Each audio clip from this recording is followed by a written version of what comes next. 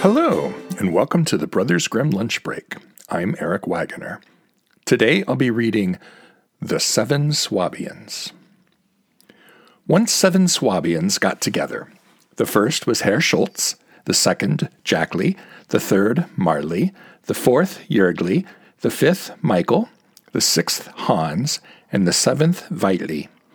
They had all made up their minds to travel about the world in search of adventure and to perform great deeds. To be on the safe side, they decided it would be best to arm themselves. So they had a single spear made for them that was quite long and strong. All 7 were needed to carry it. The bravest and manliest was first, and this had to be Herr Schultz. The rest followed in order, with Weitli bringing up the rear. One day in July, they had managed to walk a great distance, but still had far to go before they would reach the next village, where they planned to spend the night. It was already dusk, and all of a sudden a beetle or hornet flew right past them from behind a bush on the meadow and buzzed in a hostile manner. Herr Schultz became so scared that he almost dropped the spear, and in his fright his whole body broke out in a sweat. "Listen, listen," he called to his companions. "My God, I hear a drum." Jackli, who was carrying the spear right behind Herr Schultz, smelled some kind of an odor and said, "Something's going on here, for sure. I can smell the powder and the fuse." These words were enough for Herr Schultz to take flight, and he jumped like lightning over a fence. However, he landed on the prongs of a rake that had been left there from haying, and the handle went right into his face and gave him a nasty blow. "Ow! Ow!" yelled Herr Schultz. "Take me prisoner! I surrender! I surrender!" The other 6 leapt after him, one on top of the other, and they also shouted, "If you surrender, then I surrender. If you surrender, then I surrender." Finally, when no enemy came to tie them up and lead them away, they realized they had been misled. Since they did not want the story to be spread, which would have made them into the fools and the laughingstock of the entire region, they swore to each other that they would keep quiet about this until one of them opened his mouth by mistake. Then they continued on their way. The second danger they experienced cannot be compared with the first. After they had traveled some days, their way took them through a fallow field where a hare was basking in the sun, sound asleep. Its ears were pointing straight up, and its big glassy eyes were wide open. At the sight of this ferocious wild animal, the 7 Swabians became frightened and held a council on what would be the least dangerous thing to do. Although they all wanted to flee, they were also worried that the monster would pursue them and swallow them all, skin and bones. So they said, "We'll just have to fight a great and perilous battle. Nothing ventured, nothing gained." All 7 took hold of the spear, with Herr Schultz in front and Weitli in the rear. Herr Schultz wanted to go easy and hold back with the spear, while Weitli, quite courageous in the rear, wanted to attack and yelled, "Charge and uphold the Swabian name, or else I wish you'd all get lame."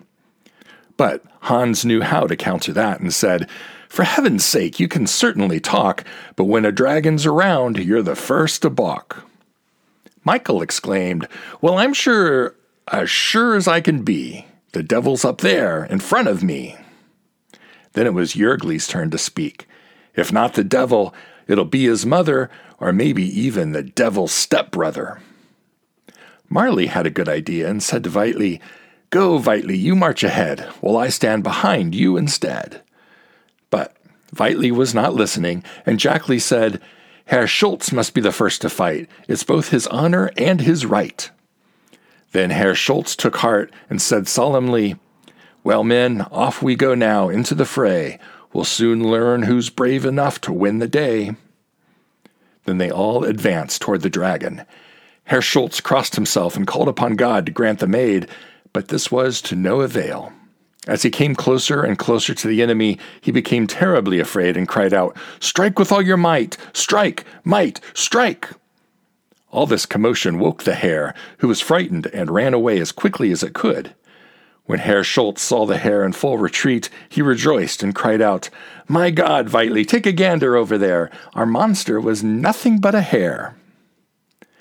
After that, the Swabian League kept looking for further adventures and eventually arrived at the banks of the Moselle, a calm, deep, and murky river. Very few bridges are built over it, but it can be crossed at various points by boat. Since the 7 Swabians were unaware of this, They called out to a man who was finishing some work on the other side of the river and asked how they could get across. Due to the distance and their accent, the man could not understand what they had said and called back to them in his Trier dialect, "Wat? Wat?" Herr Schultz thought he meant, "Wade, wade through the river." And since he was the first, he plunged into the Moselle. It was not long before he sank into the mud and was covered by the large rolling waves. However, the wind blew his hat to the opposite bank, and a frog sat down next to it and croaked, "Wat? Wat? Wat?" The other 6 Swabians heard the cries from the other side and said, "Our companion, Herr Schultz, is calling us. If he can wade across, why can't we?" Therefore they all plunged into the river and were drowned. Thus it was that a frog was the death of 6 men, and no one from the Swabian League ever returned home. The Brothers Grimm Lunch Break is released under a Creative Commons Attribution Non-Commercial No Derivatives license. Download it and share it all you'd like, but don't change it or sell it. The translations used are copyright Jack Zipes and are used with permission. His collected translations, The Complete Fairy Tales of the Brothers Grimm, is available on the media of your choice from Bantam Books. The music is Mount Timbrel by Jamie Janover off his All Strings Considered album, available on Magnatune.com. If you'd like to listen to any of the other tales, you can find them on our website, grimlunch.org, or wherever you find your podcasts. Thank you for listening.